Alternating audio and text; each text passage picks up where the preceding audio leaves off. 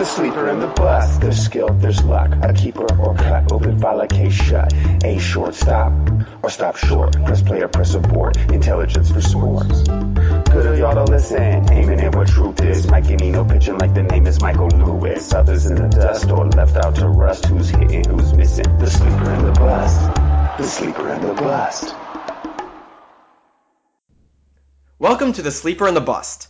I'm Mike Podhorzer, and I'm joined once again today by Rotograph's editor, Eno Saris.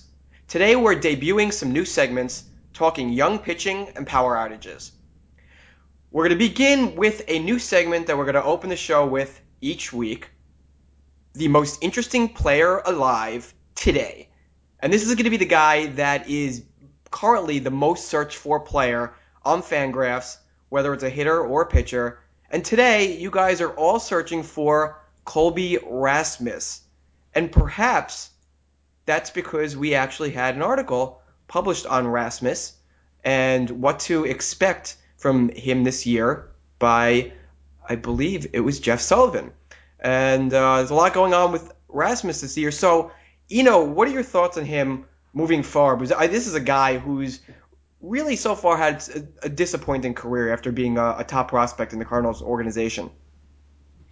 Yeah, he has. But I do think that we sort of know who he is. I mean, short season blips aside, and it's not like what he's doing right now. I mean, it is kind of crazy because he's taking it to an extreme. But if you said to me, Colby Rasmus strikes out too much, I would have said before, yes, I agree, and I still agree.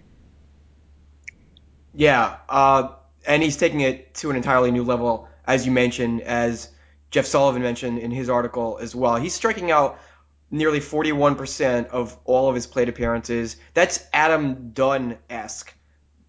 And his power is up as well, which is strange because he's seeing more curveballs than ever before and fewer fastballs. And usually you would expect hitters to hit home runs on fastballs and not curveballs. So we see that he's probably striking out more because he's seeing more breaking balls. But how would you explain then the increased power, or is this just probably a small sample size fluke? Well, the article goes into why he's seeing fewer fastballs.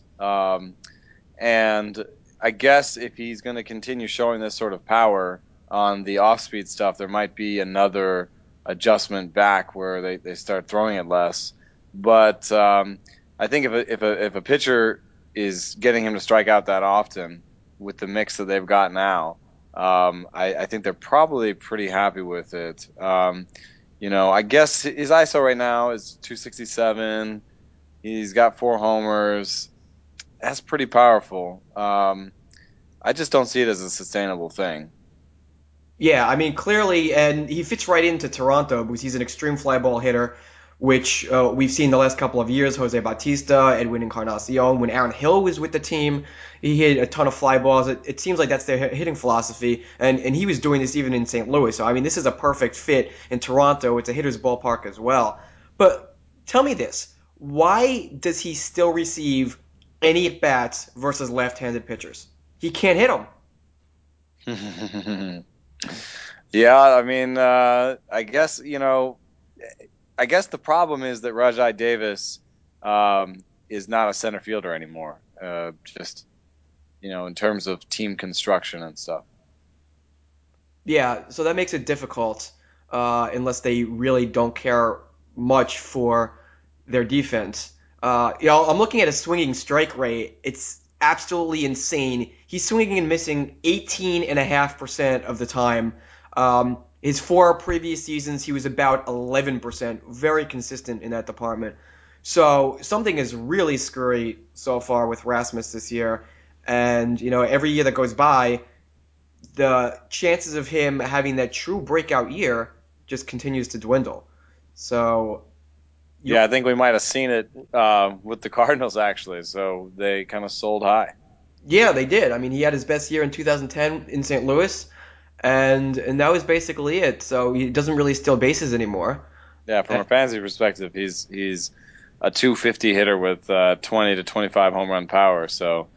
And not an asset in on base percentage leagues, which I thought he would be. So I'm kind of disappointed in him, and it's just it hasn't been. I don't think he's been great at making adjustments. Is something that I would say across his career because, so part of this article is that he goes out and says that he likes fastballs better. Well, that's actually not that amazing to someone who's followed his career because we always knew he liked fastballs better, and we always knew that he had a hard time with sliders and that he swung at too many of those in bad spots in the zone.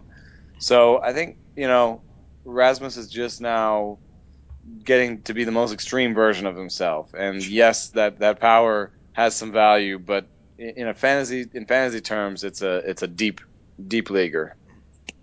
Yeah, and he's actually turning the magical age 27 this year. And I feel like he's one of those guys who's had the prospect pedigree that suddenly one year, and perhaps it could even be this year, maybe next year, out of nowhere, he has that breakout year, and everybody starts diving into the stats to see if this could possibly have been predicted, and we realize that it couldn't, and it's your typical breakout year out of nowhere that nobody can predict, and somebody in a fantasy league got lucky by picking him up off of free agency, and he has that breakout year. I feel like he's a good example of somebody that it could happen to because he does have power. He's shown speed at some point, and even though it seems like it would take a while for him to put it all together, he's a type of player that could, just surprise breakout out of nowhere.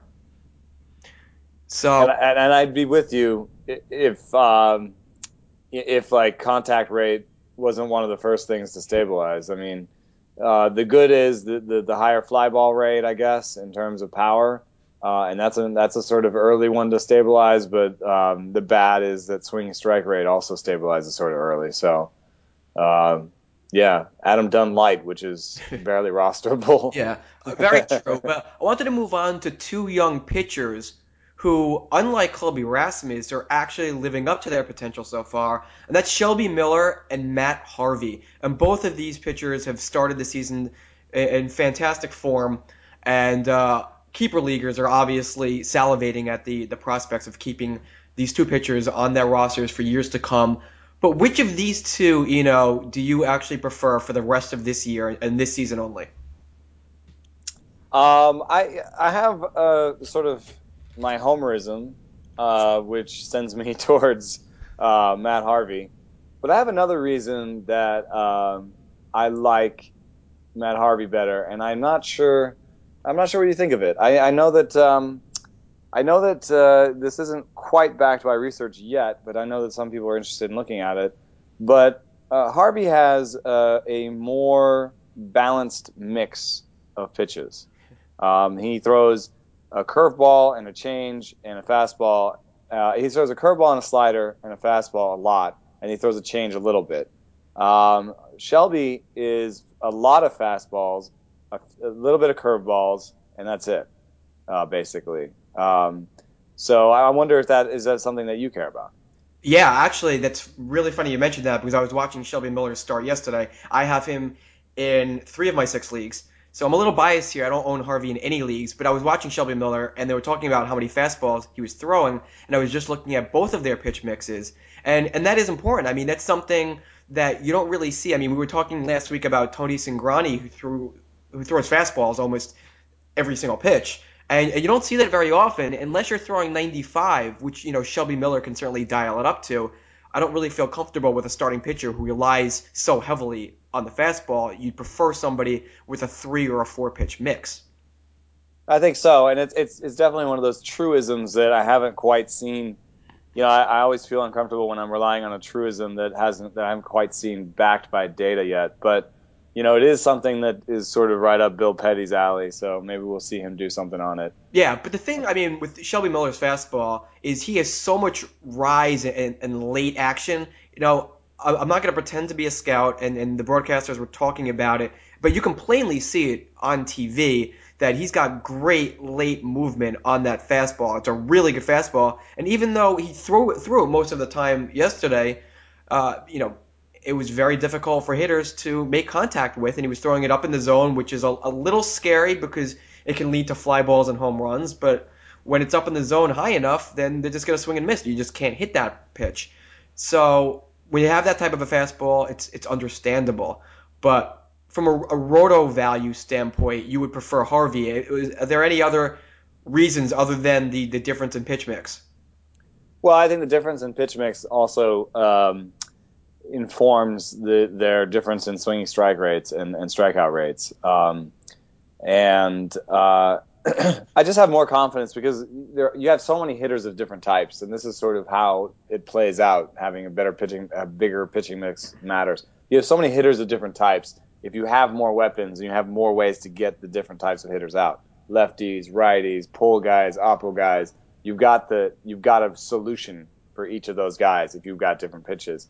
If Shelby goes up against Colby Rasmus, right, then Colby's going to think, well, everyone's throwing me fewer fastballs, so I'm going to sit curveball and be ready for that fastball, or I'm going to sit fastball and just ignore all the curveballs, Yeah. So, there's it's just a either or almost, and I think that he'll find a way to feature another pitch, whether he emphasizes. He's thrown a couple cutters and he has the changeup. Whether he picks a game where he uses the changeup a little bit more just to surprise guys.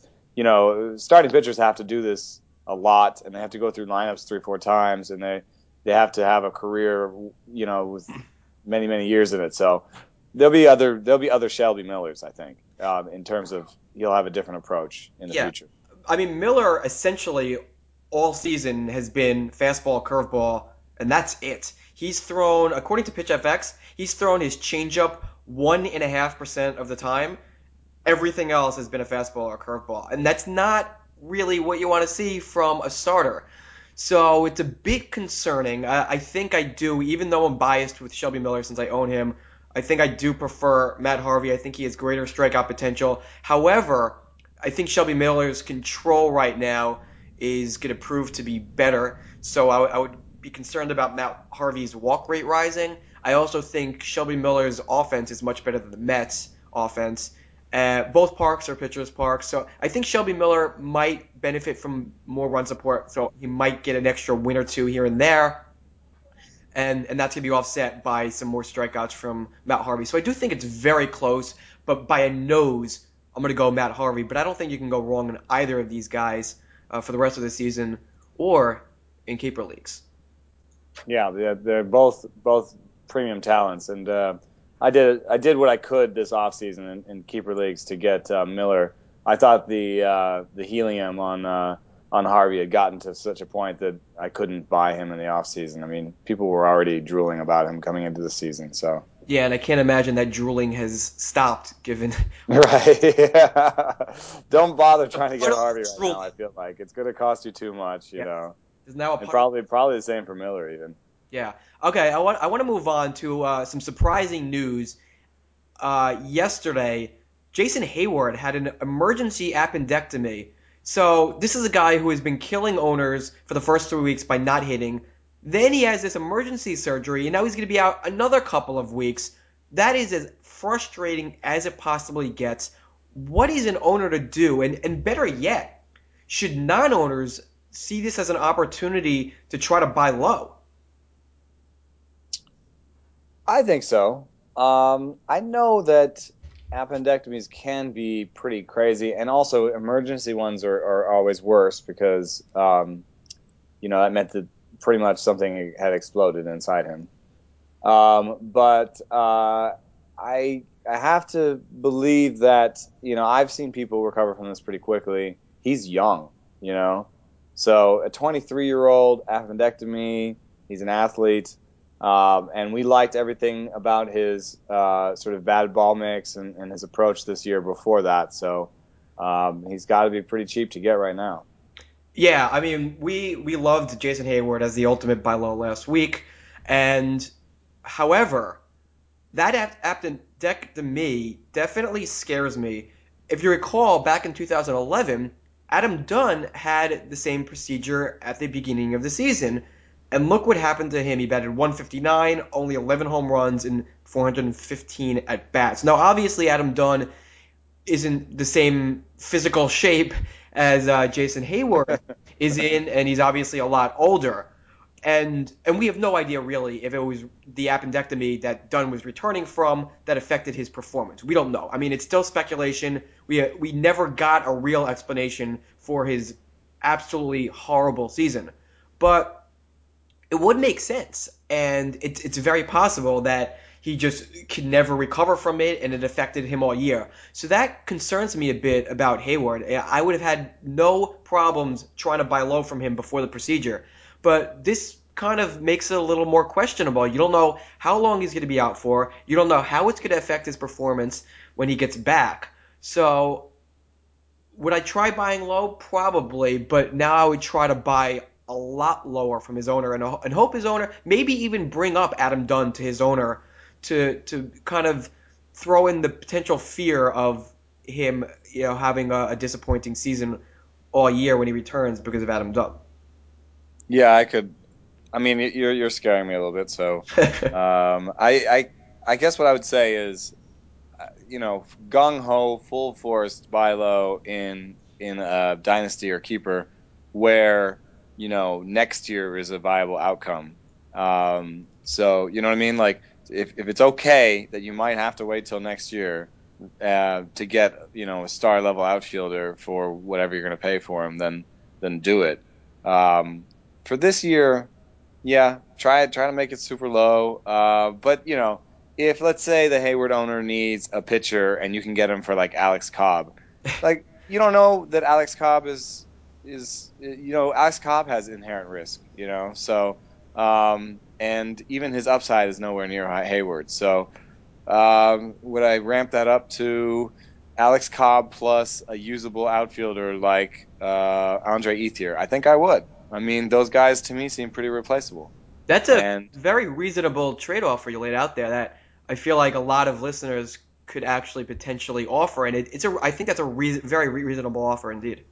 yeah, and then you can go to the waiver wire and get a guy who might hit you 20 homers and just go searching for another pitcher, and all the while have Hayward sitting there on your DL, especially in head-to-head leagues, because in a roto league you're losing out on these at bats while Hayward is sitting. But in head-to-head, if you can stay afloat, stay in the championship hunt, and get to the playoffs, and then hey, look, Hayward.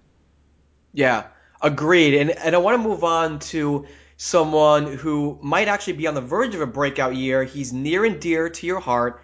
I'm talking about the New York Mets, the dude, Lucas Duda, your man crush last year. Do you own Lucas Duda on your teams, any of your 8,000 teams this year?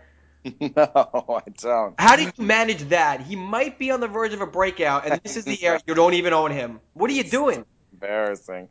I had him in one league for a little bit, but then I just faced a roster crunch, and I'm not convinced.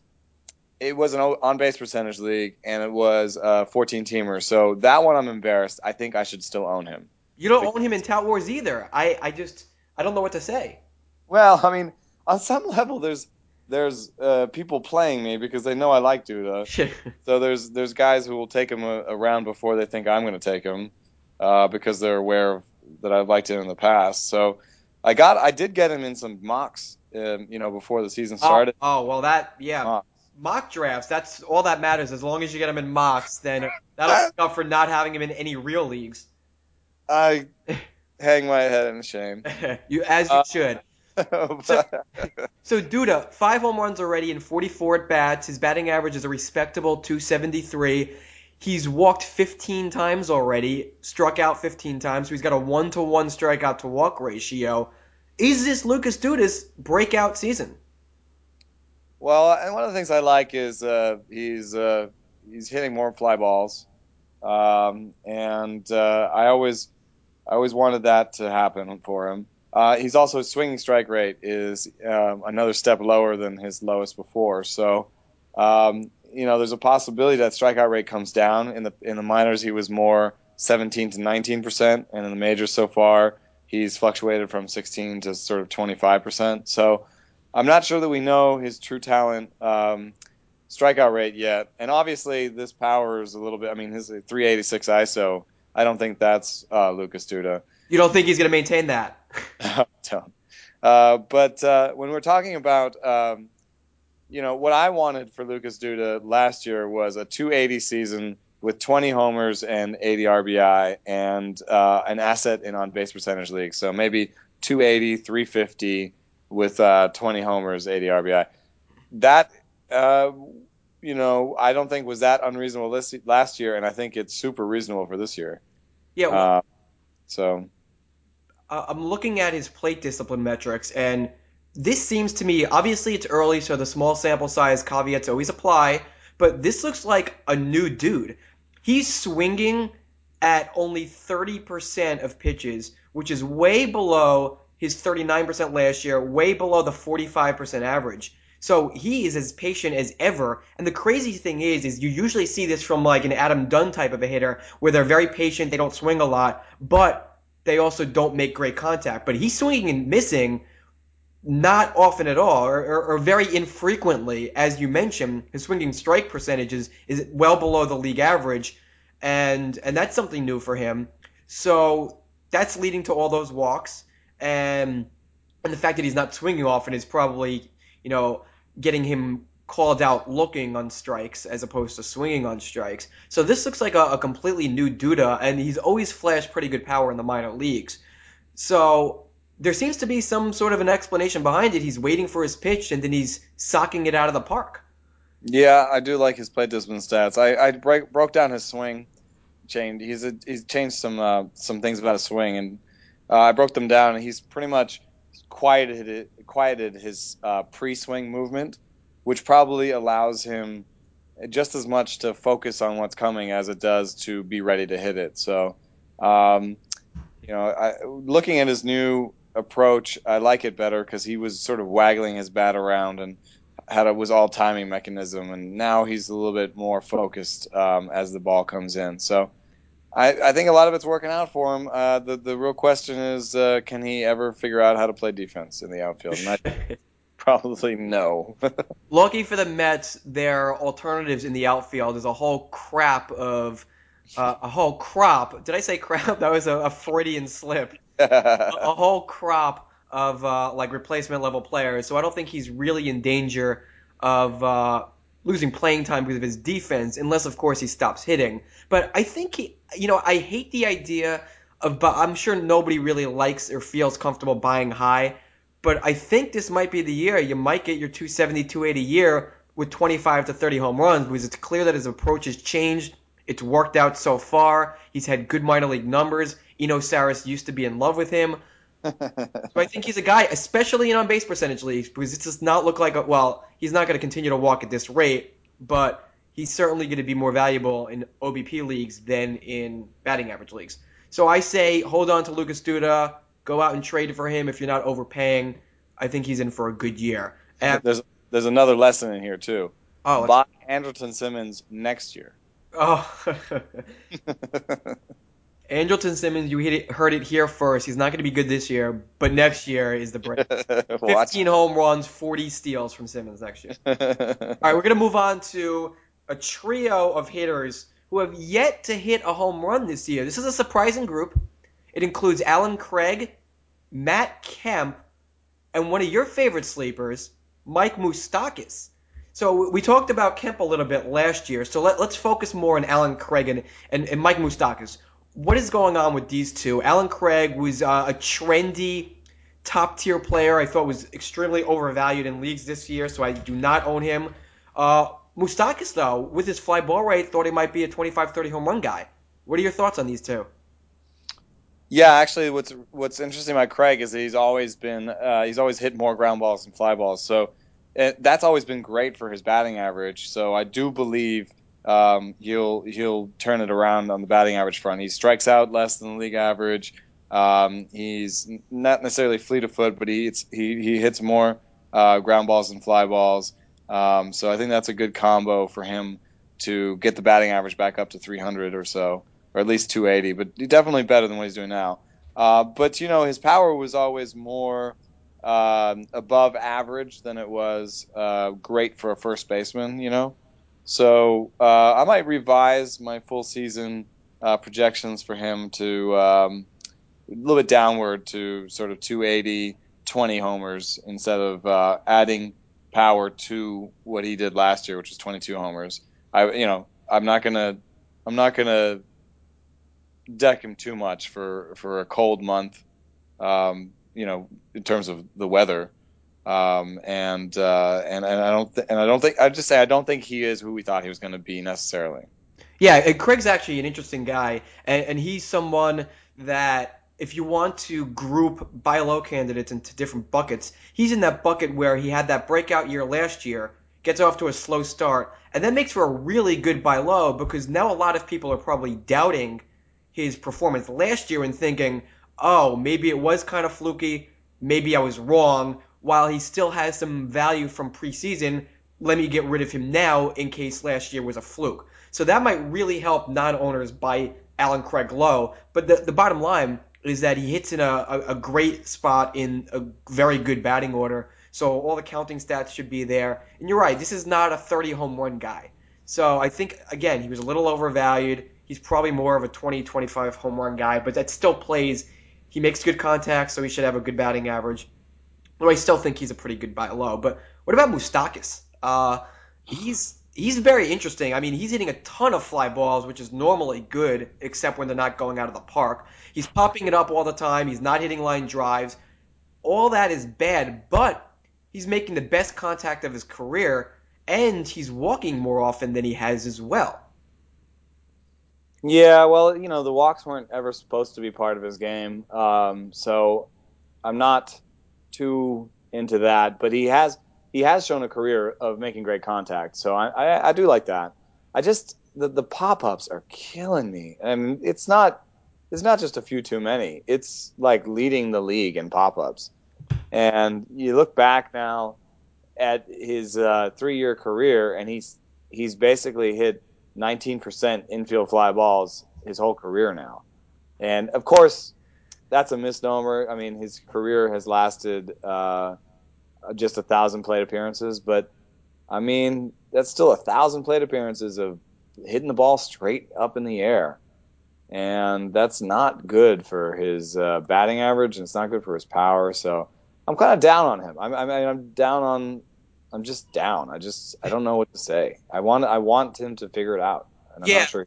yeah. I mean, he's somebody that you hope you look at his minor league stats, his prospect pedigree, and you just hope that one of these years his batted ball profile improves and he quits hitting all those pop ups. He hits a bit more line drives, and you would think that he has the capability of posting a higher home run per fly ball ratio than 9%. I mean, 9% is below the league average, and this is a guy who posted a 340 ISO in Double A in 2010, and it's just not happening. So I think I'd feel more comfortable buying low in an AL only league, but in a mixed league at this point, he's not going to hit for batting average at all. He's going to kill you in batting average. Um, it's not a great lineup, and he's not hitting a premium spot in that lineup anymore because of his early struggles. So in a mixed league, I don't think I would buy low. Yeah, he kind of. You know what he reminds me of is remember that year Aaron Hill hit like 55% fly balls, and he that year he had a 13% infield fly ball rate and a 196 BABIP for the entire year in 580 plate appearances and hit 205 for the year. I guess the good news is he had 26 homers that year. So I guess if you hit it in the ball in the air long enough, some of them will start going over the fence. But yeah, the infield fly. I think there's probably too many fly balls. I think It is. is a thing that exists. It's too many fly balls. Yeah, if you don't have the power of somebody like an Adam Dunn, then and you're only hitting your fly balls out at a 9% rate, then you're clearly hitting too many of them if it's over 50%. Yeah, yeah. All right, I want to get to another new segment that we are going to be doing. I don't know if it'll be every single show or once a week, but it's going to be the Bull and Bear segment, and we definitely need a better name for this because Bull and Bear is a little generic, and we're beyond being generic here. So the Bull and Bear, we're going to debate a player, the pro con, and I got this name. He's the most added player in CBS Sports Leagues, Garrett Richards. Are you a bull or are you a bear on Garrett Richards? The stupidest thing is that I can't remember which is which half the time. Um, Bull is yeah. A right. bear. Oh, I don't I like think I'm the bear. But I'm not a bear because I don't like men first of all. But I'm bearish on him because I mostly just see two pitches, and so I see a bit of a Bud Norris situation going on. And it's young Bud Norris because he has velocity like Bud Norris used to have, but it's still just two pitches. Okay, well, that was a very concise explanation, so thank you very much. And I completely understand the comparison to Bud Norris, and it makes sense. But the difference is Bud Norris is a fly ball pitcher in a ballpark that is not very good for pitchers who are fly ball pitchers. And Garrett Richards actually induces ground balls over his career over 50% to left-handers. So even if he's not as effective against lefties, he's still inducing a ton of ground balls, and that's going to erase a lot of the base runners that he puts on via the walk or via the hit because he has allowed over a 300 BABIP against him. But also, you can't really ignore that velocity. Bud Norris's velocity has dropped every single year. He's down to like a 91 to 92 average on his fastball. Garrett Richards throws 95 miles per hour. So he's going to be able to get away with a lot more than Bud Norris has. His swinging strike rate is 11%. He's throwing first strikes at a 60% rate. And he's struggled with control at some times in the past, but it looks like he's got it under control this year. So when you throw 95, you can get away with a lot more mistakes even if he has some slight platoon issues. I think since he's going to be obviously facing a lot more righties, I think he'll be plenty good enough to have value even in shallower mixed leagues. Yeah, I definitely hear you on the ground ball rate, and that was one of the reasons I sort of struggled to decide which side I was on. But then I looked at his ground ball rates in the minors, and they were always slightly above average, but they weren't really elite. And what happens as you get higher and higher, you usually lose ground ball rate as you sort of go up in each league. So I'm sort of surprised. Also, there's no like obvious reason for it. He's not a sinker. He's not really a sinker baller, and the curveball is kind of a fly ball pitch. You can use it to get grounders, but it's kind of a fly ball pitch. So I don't look at his arsenal and be like, oh yeah, he's thrown a split finger and a sinker, so that's why everything's on the ground. So maybe he's just throwing it low in the zone. That does lead to ground balls, but it also says something to me about it's more of a location thing, and he hasn't had the best track record of control. So I don't know. I think that he's going to be a great reliever.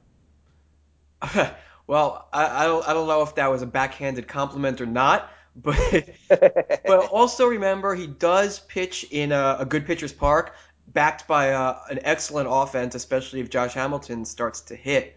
So he's basically got everything. He's a great environment between the offense and the ballpark, and so I think that he will earn some value in mixed leagues. Definitely a guy in AL only leagues and especially keeper leagues. I think he's worth going after. But there are the red flags that Eno mentioned, so you have to be wary of that, and that could potentially be his downfall. But we won't know until the end of the season who is right, and that'll do it for us Nope, here on a nope, not wonderful yet. I just got a confirmation text message. news.